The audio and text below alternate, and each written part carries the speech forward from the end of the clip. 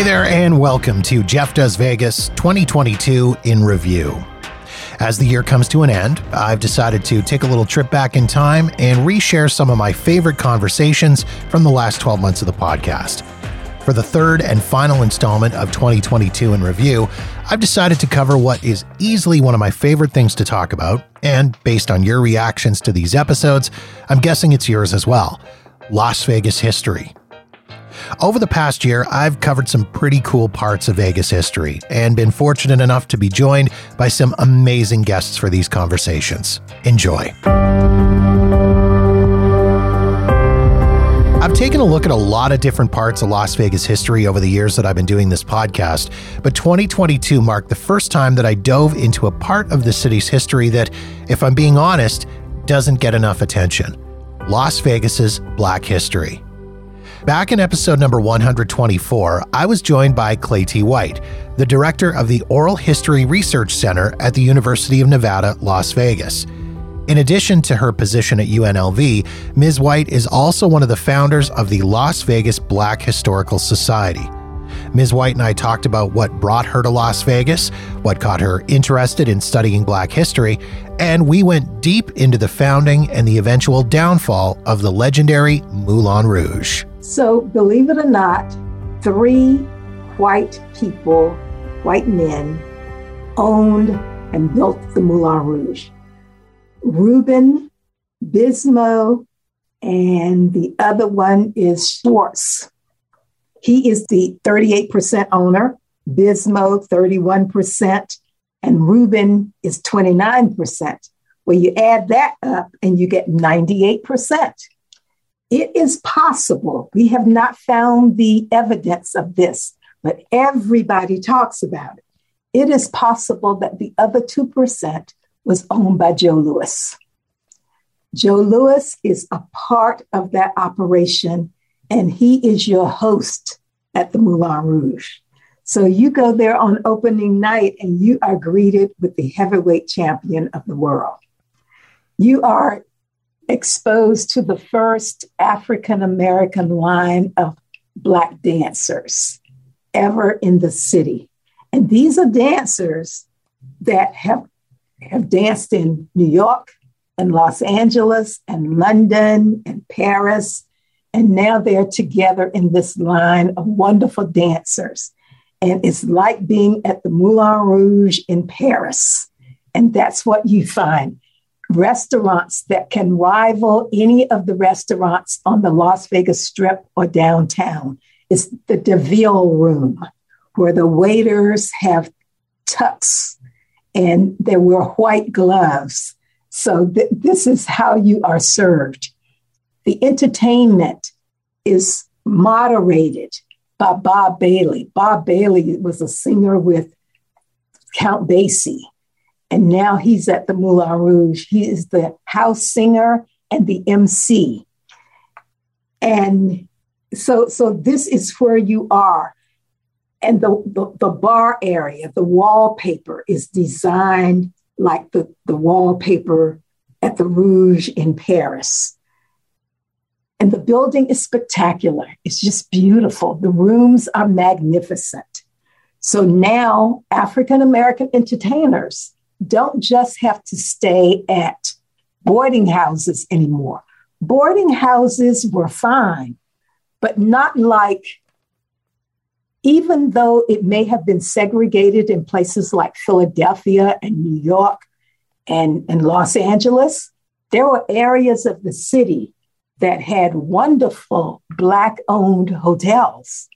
So when they would come to Las Vegas, they felt that it was a step down for them because they just did not have the same amenities that they were accustomed to having in other places. But Las Vegas paid them more money than they earned any place else in the country. But now they have the Moulin Rouge, and they have this spectacular place where they can go after leaving the Strip now, and they can come to this spectacular place. And I'm sure they continue to have the jam sessions in some of the other smaller places, but now they have the Moulin Rouge. And I say they probably continued at some of those smaller places on Jackson Avenue, because the Moulin Rouge only lasts that heyday period where you have Tallulah Bankhead and all of these people coming from Hollywood. You have them in your audience every night. But that heyday only lasts for about 6 months. And the place is closed. The city said they didn't pay all of the contractors for the work that was done on the hotel. But the Moulin Rouge did something that may have caused some other problems. They put on a show at 2:30 at night. So everybody else on the Las Vegas Strip, they have a midnight show. But now the Moulin Rouge has a show at 2:30 in the morning. So now the entertainers and the high rollers have someplace else to go in this beautiful show. They can go over and see this show and take part in the finery of the Moulin Rouge. And that's what begins to happen. Some of the showgirls in the back of the house, in some of those casinos, there are signs back there that say, if you're caught at the Moulin Rouge, you will lose your job. So we know that they had been threatened not to go across the tracks to the Moulin Rouge.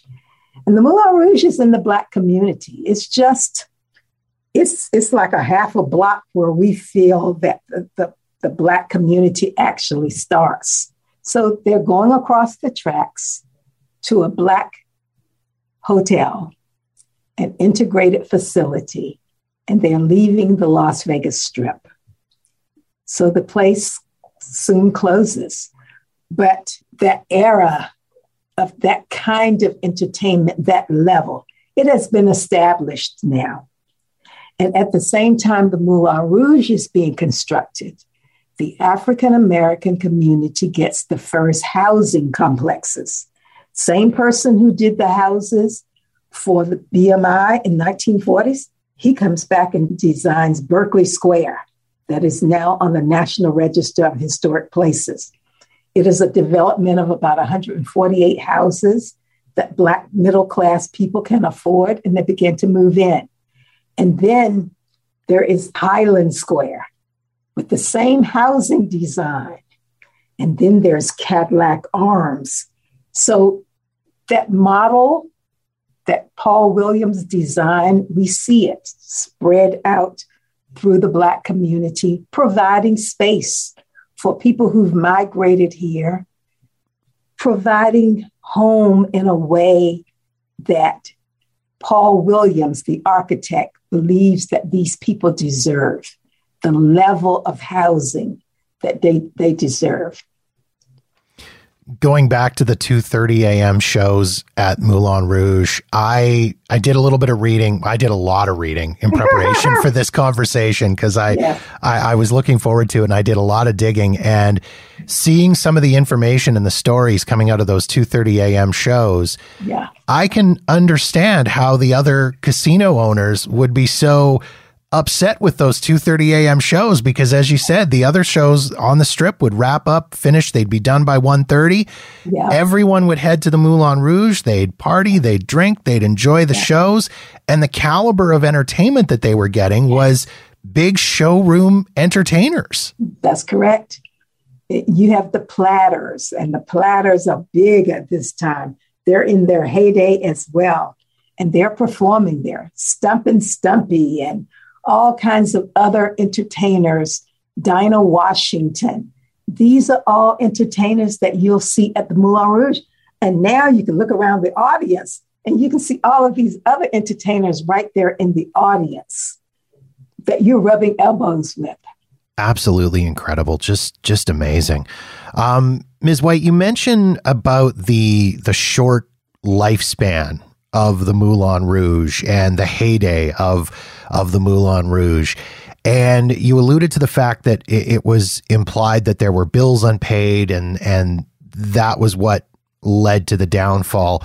But it seems like there's more to the story than just a simple case of money being owed to somebody. And another fact that we have to remain conscious of and aware of is that there's a downturn in the economy here in this area. So when there is a downturn in the economy, the casino industry really gets hit hard.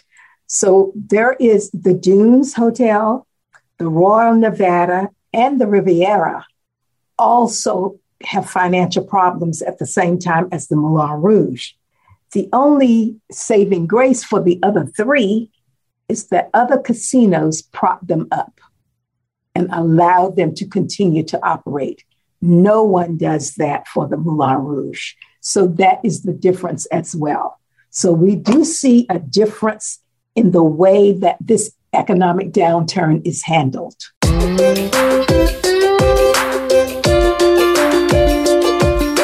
I don't know about you, but I love road trips, especially when I'm in Vegas.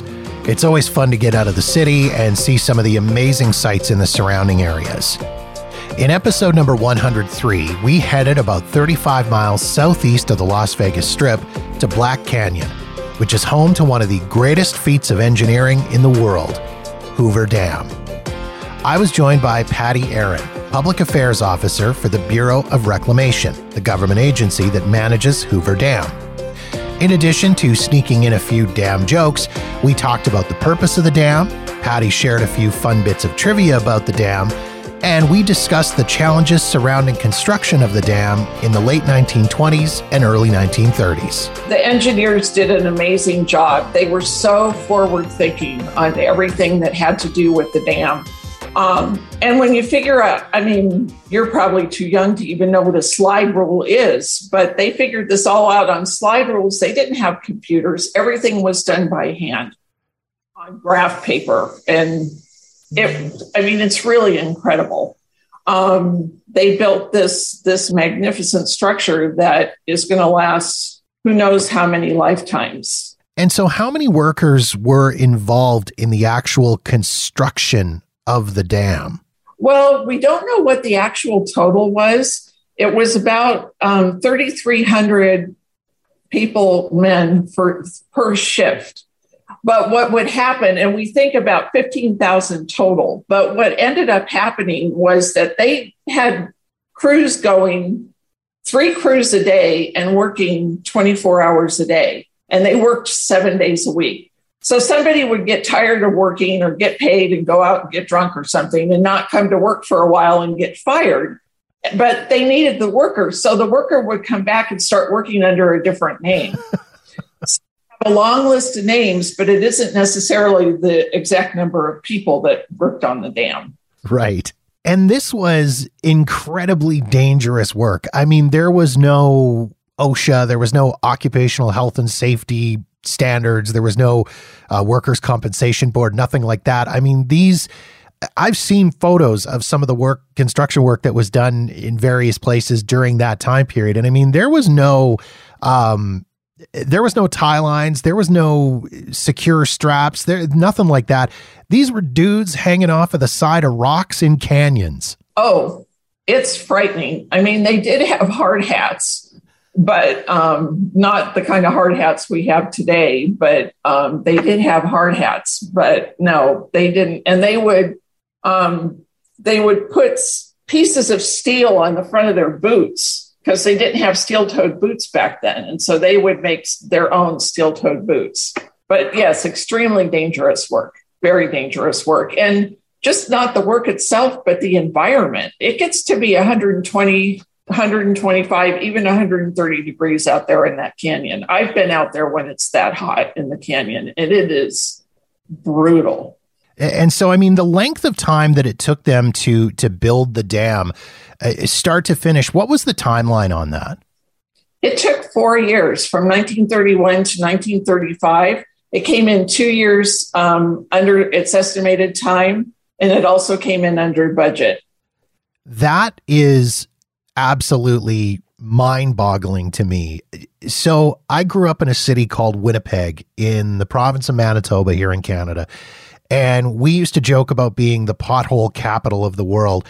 And they would do road resurfacing that I swear I haven't lived in Winnipeg for almost 20 years. And I swear to God, they are still resurfacing the same roads that they were working on when I lived there back 20 years ago. So the fact that they were able to complete this massive feat of engineering and get it done in that short of a time span is both amazing to me and slightly frightening at the same time. It's really an amazing feat. And like I said earlier, they worked 24 hours a day, 3 crews going a day for 4 years. Just amazing. So again, what year did the dam open up? 1935. It was dedicated on September 30th of 1935.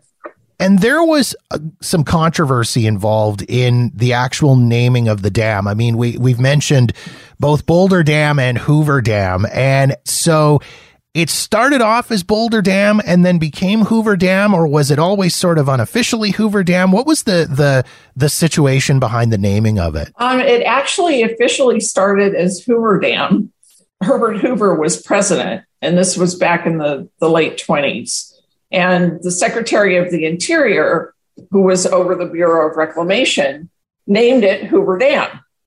So this is all political, of course, because it's all happening in Washington. Franklin D. Roosevelt was elected. Hoover was a Republican. FDR was a Democrat. So he had a new Secretary of the Interior under him who was a Democrat, who decided that they weren't naming anything after Hoover. So they called it Boulder Dam, because it was supposedly in Boulder Canyon and after the Boulder Canyon Act. So then after Truman became president, and in 1947, the Congress passed it to rename it Hoover Dam. Now, being Canadian, I'm not all that familiar with my U.S. presidential history, but I can only assume that Truman was a Republican, same as Herbert Hoover was. He was a Republican, yes. Again, not all that familiar with U.S. history, but I completely understand how the political game works. Yes. So the Republicans ended up winning this one. So it's been Hoover Dam ever since.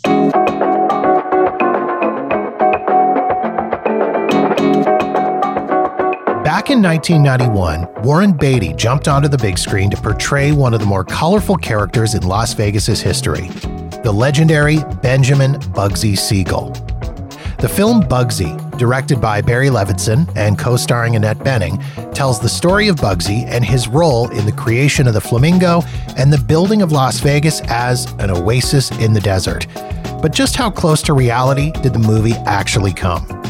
In episode number 132 of the podcast, I was joined by Jeff Schumacher from the Mob Museum in Las Vegas to help separate fact from fiction when it comes to the film. One of the big fallacies in the story of Bugsy is that he invented Las Vegas. But the truth is, Las Vegas was already somewhat booming by the time he made his first trip to the city and got involved with the Flamingo. This is for me, one of the low points of the film is this initial depiction of Las Vegas as being sort of this two-bit kind of rural place where the casinos are just this, everybody's asleep pretty much at the tables or at the bar and nothing's going on. In fact, at that time, in 1941, you had the opening of the El Rancho Vegas Hotel on the Las Vegas Strip. Not a mob place. It was a mainstream developer. And this was the first major resort outside of Fremont Street, the downtown area. And this was the model that later became the Flamingo, in the sense that this was a sprawling suburban style resort, all kinds of different activities, good, nice restaurants, showroom, good gambling, take a horseback ride if you want. And then a year later, you had the opening of the Last Frontier just down the road. And the Last Frontier took that to the next level with almost a thematic Old West kind of theme, but some very high profile entertainment, good restaurants, that kind of thing. And besides that, you had all of the bustle of Fremont Street. There was a ton of casinos on Fremont Street that were doing a lot of business. And if they had depicted, they could have done that better. in my mind. But obviously they have a limited amount of time to show, okay, here's Bugsy's vision versus what's already here. And they wanted to show a big contrast. What really happened was quite different. Which leads us into the Flamingo itself and how the imagining of the Flamingo is portrayed in the movie is in my mind, it is pretty amazing. I mean, Bugsy, Mickey, Virginia, they're driving back to Los Angeles after this whole investigating the gambling hall in dusty, dirty Las Vegas. They pull over to the side of the road in the desert. Mickey thinks Bugsy's off looking for somewhere to take a leak. And as he's wandering through the desert, he has this amazing epiphany, this vision of this gambling oasis in the desert, this place that's going to draw everybody in. And he goes back to the East Coast and he convinces his mob associates to invest in this project. And he's going to name it after Virginia Hill. He convinces her to be involved too. He's going to name it after her. He's going to call it the Flamingo. None of this happened. None of that happened. You are correct. I will note, though, a couple of great lines from that set of scenes. You know, there was Virginia Hill when they got to that little crappy casino. She said, "We drove 5.5 hours for this canker sore." That was a pretty good line.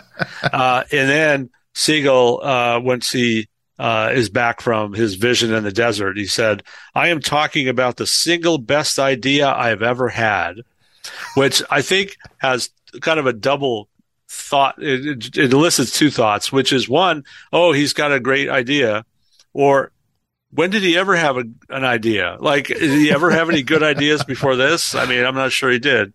But the reality is that the Flamingo Hotel was conceived by a man named Billy Wilkerson. Billy Wilkerson there's a connection. He knew Siegel from L.A. Billy Wilkerson was the owner of Ciro's, the place where it was depicted in the show, in the movie. But also he was the owner and editor of the Hollywood Reporter newspaper. And this was a very influential publication in Hollywood at the time. So Billy Wilkerson had a lot of money, had a lot of influence. He also loved to gamble. So he was spending a lot of time in Las Vegas gambling. And he conceived the idea of building a casino in Las Vegas that would mirror the elegance and the sophistication of the places that he spent time in Los Angeles, as well as Paris and other places.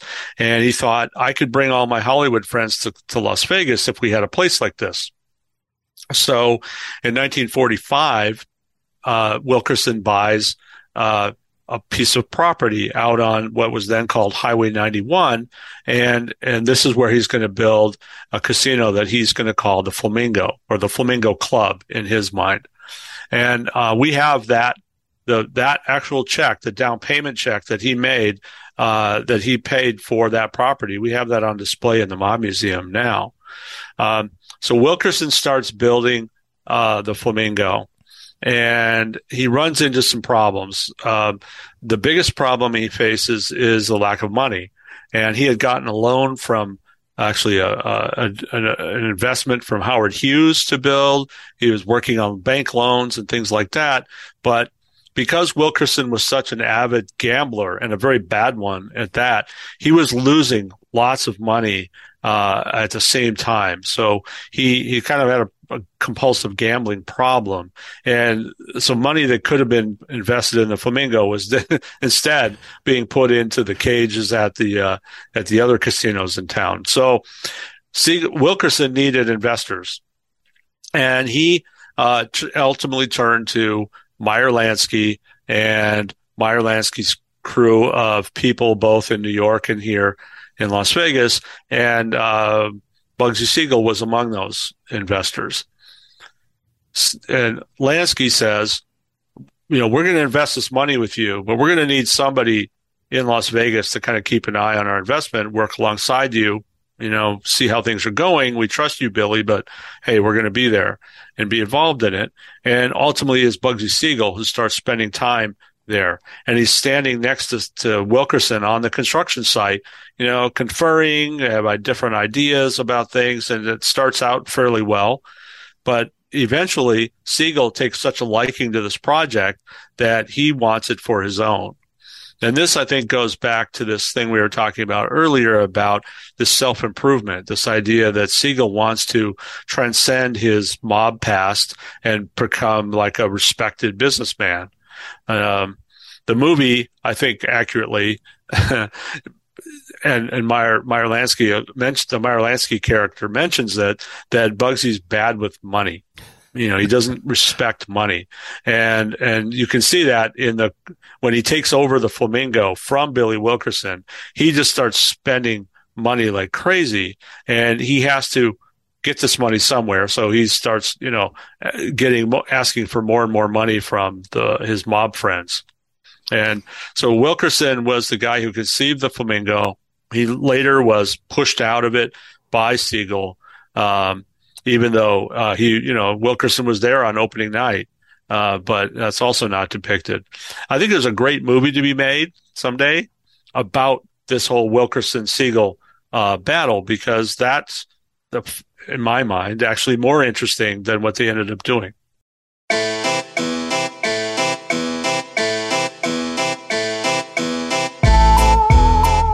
Dark tourism is the term used to describe travel to places that are historically associated with death and tragedy. These destinations exist all over the world, including in Las Vegas. But what is it that brings people to these types of attractions? And why has so-called dark tourism seen such a boom in recent years?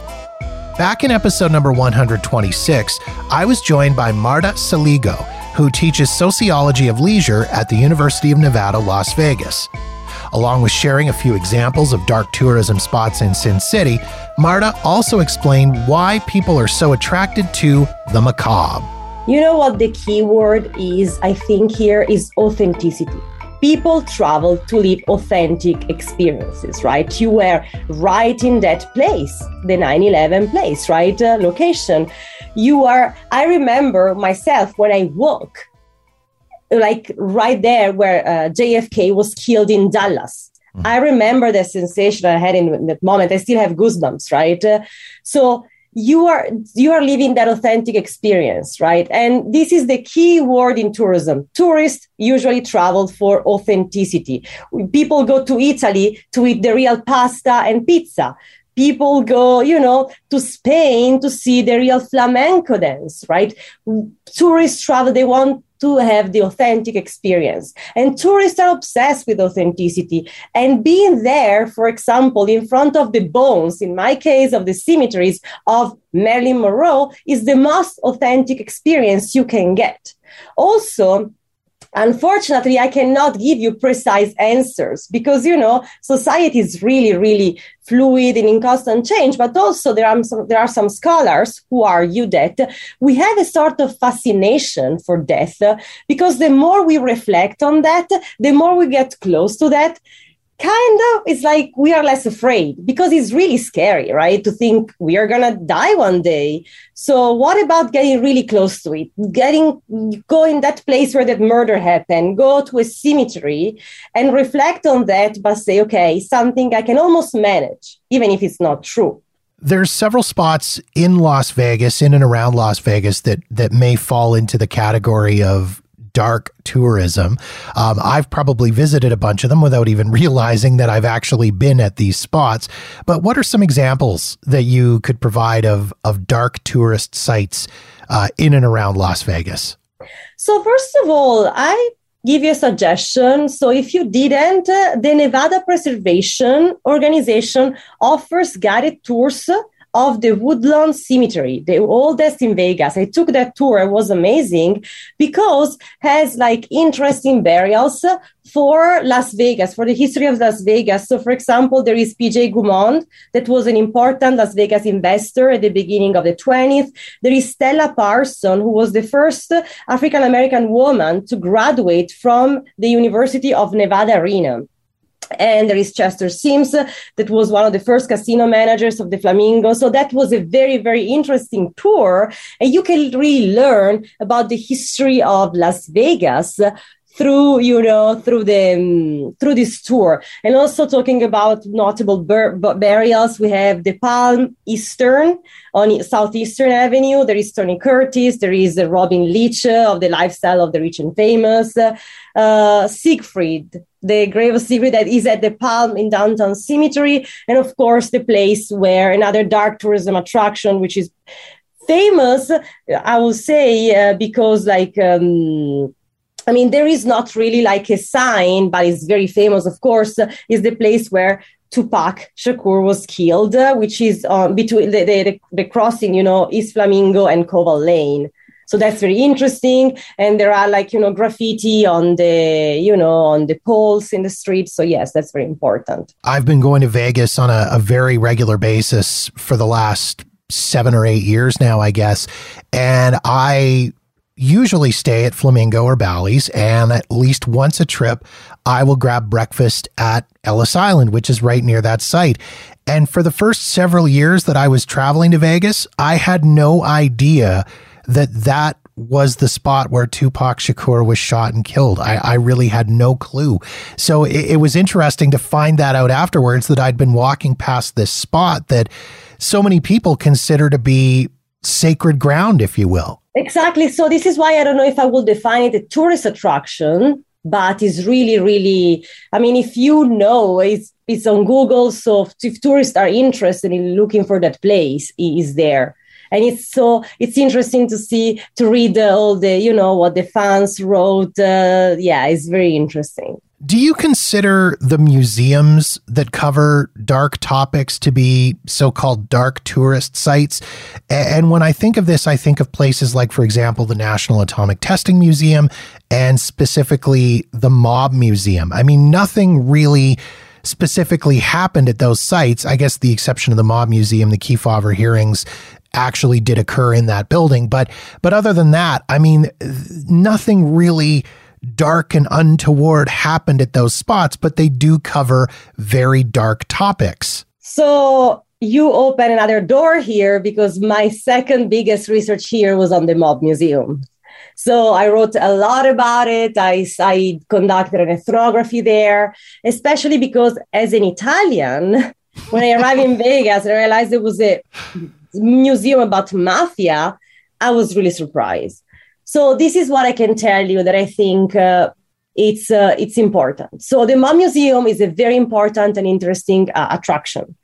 What really is hard for me to understand still, but, I'm trying to, is this idea of idealizing the mobsters. So The Godfather, the Hollywood, Godfather, all these movies really created a strong fascination for the mob in pop culture, in American pop culture. But as an Italian, this is interesting, also worrisome, because I know what mafia can do, killing innocent people is really is a plague. And I always found interesting to analyze how, and also to raise awareness on how, mobsters are not cool, but there is this interesting connection between pop culture and so for sure, the Mob Museum is a dark tourism attraction, for sure. Nothing happened dark in that place besides, as you mentioned, the trials, okay? But besides that, nothing really happened. But, they have the mob's greatest hits wall, it's called like that. They have the San Valentine Massacre wall, the real one, and people are obsessed with that wall. When I was conducting research there, people were asking, are these the real bullets? Bullet holes? Yes. Oh, wow, I have to take a selfie, and I was like, wow, people got killed there. Mm-hmm. People get so excited when it comes to be close to Al Capone gun. That is really, really fascinating. But it tells us a lot, right, about society. Well, the bad guys become the good guys because they are idealized by pop culture.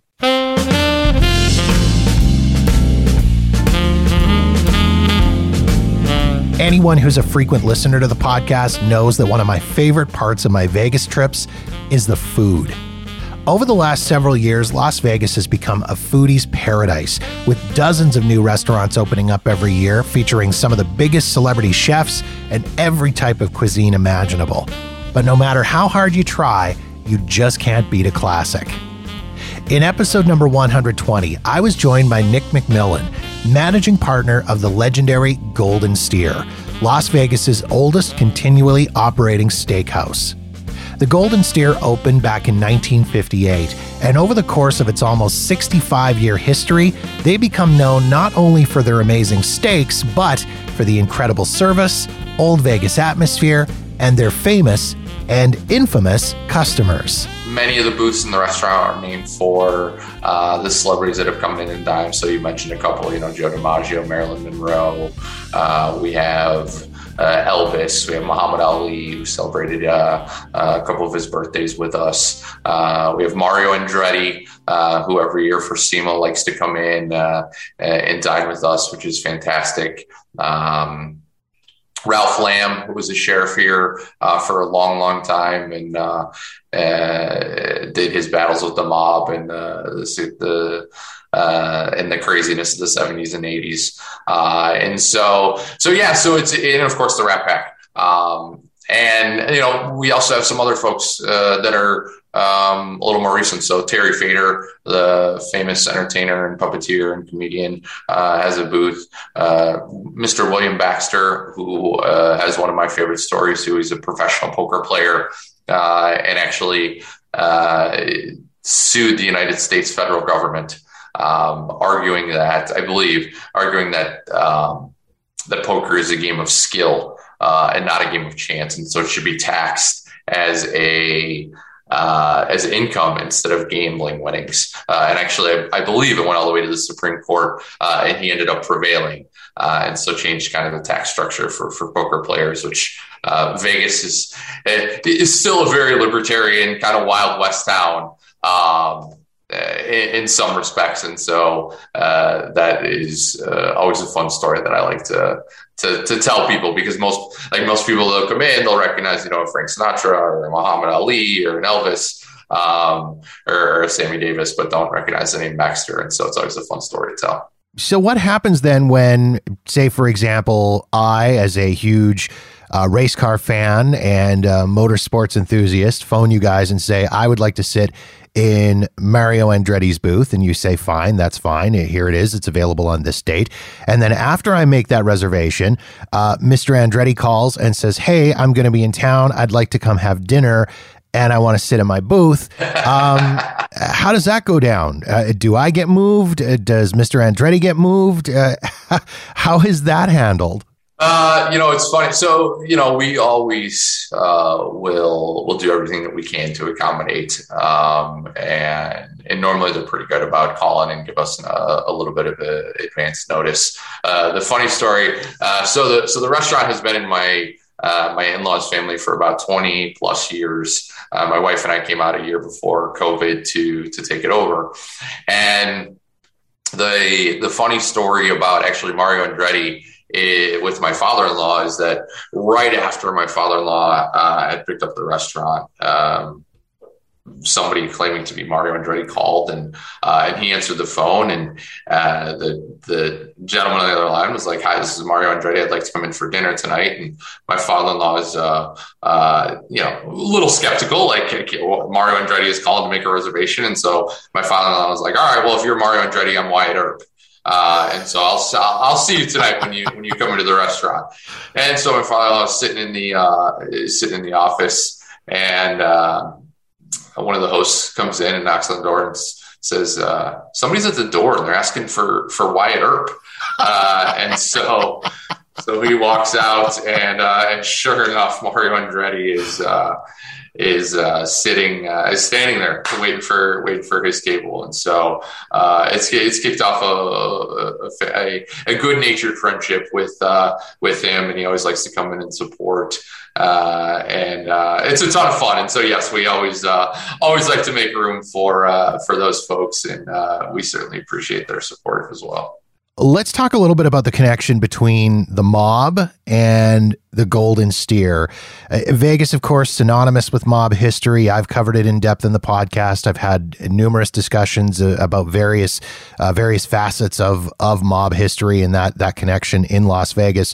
The Golden Steer has a very dubious connection with one particular mobster, and that would be the legendary Tony Spilotro. Old Mr. Spilotro. Yeah. So, there is a number of great resources out on Tony Spilotro. So he's originally from Chicago. I'm originally from Chicago as well. But anyway, so in the 70s, so he came out to be an enforcer for the Chicago mob, and needed some other things to do and wanted to make a little side money. And so he actually opened up a jewelry shop where he would fence his stolen goods, which was called the Gold Rush. And the Gold Rush was actually very close to the Golden Steer. And so he would come in on a frequent basis, whether it was for business dinners or for, with his crew to come and enjoy. And of course, one of his number one hitman was Frank Collada, and the story of Frank Collada is crazy as well. The history that he had both in the mob and then, of course, his time after the mob. But they used to love to come into the Golden Steer. They would come in about once a week. Booth 1 is where they used to like to sit. It's in the corner of the restaurant, so you can get a great purview of the entire restaurant. It's also close to, at the time, when they first started coming in, there hadn't been some expansion done. And so there was a kind of a back hallway that wove through the kitchen and was an easy way to escape if that was a necessity. And we believe that he actually celebrated his last meal in Vegas, the Golden Steer, the night before he flew back to the Midwest. Before he met his demise. And so, we've kind of, the nickname of kind of the Last Supper has kind of stuck. And so, so that was on the Spilotro side. And then of course, Frank used to come in as well, with Tony, and then afterwards, without him, and even up to, I think he passed away, I think it was this summer. It was one of the last couple of summers. But even before, right up until the time that he passed, he would come in and would request one very specific waiter to wait on him, who's one of our longest tenured employees. He's been with us for almost 40 years. And yeah, so it's always, I will say that, the thing that with the Steer is that we were always known as kind of neutral ground. And so we generally would see folks from, there were various mob families that were in Vegas throughout the years, but the restaurant remained decidedly neutral. And so we would see folks from kind of across the families, but of course, Mr. Spilotro being the most well-known for sure.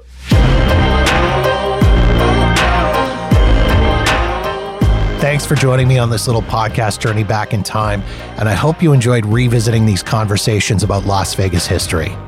If you want to check out the full episodes, you can find the links in the show notes at jeffdoesvegas.com, or search them out on Apple Podcasts, Spotify, or wherever you get your podcasts.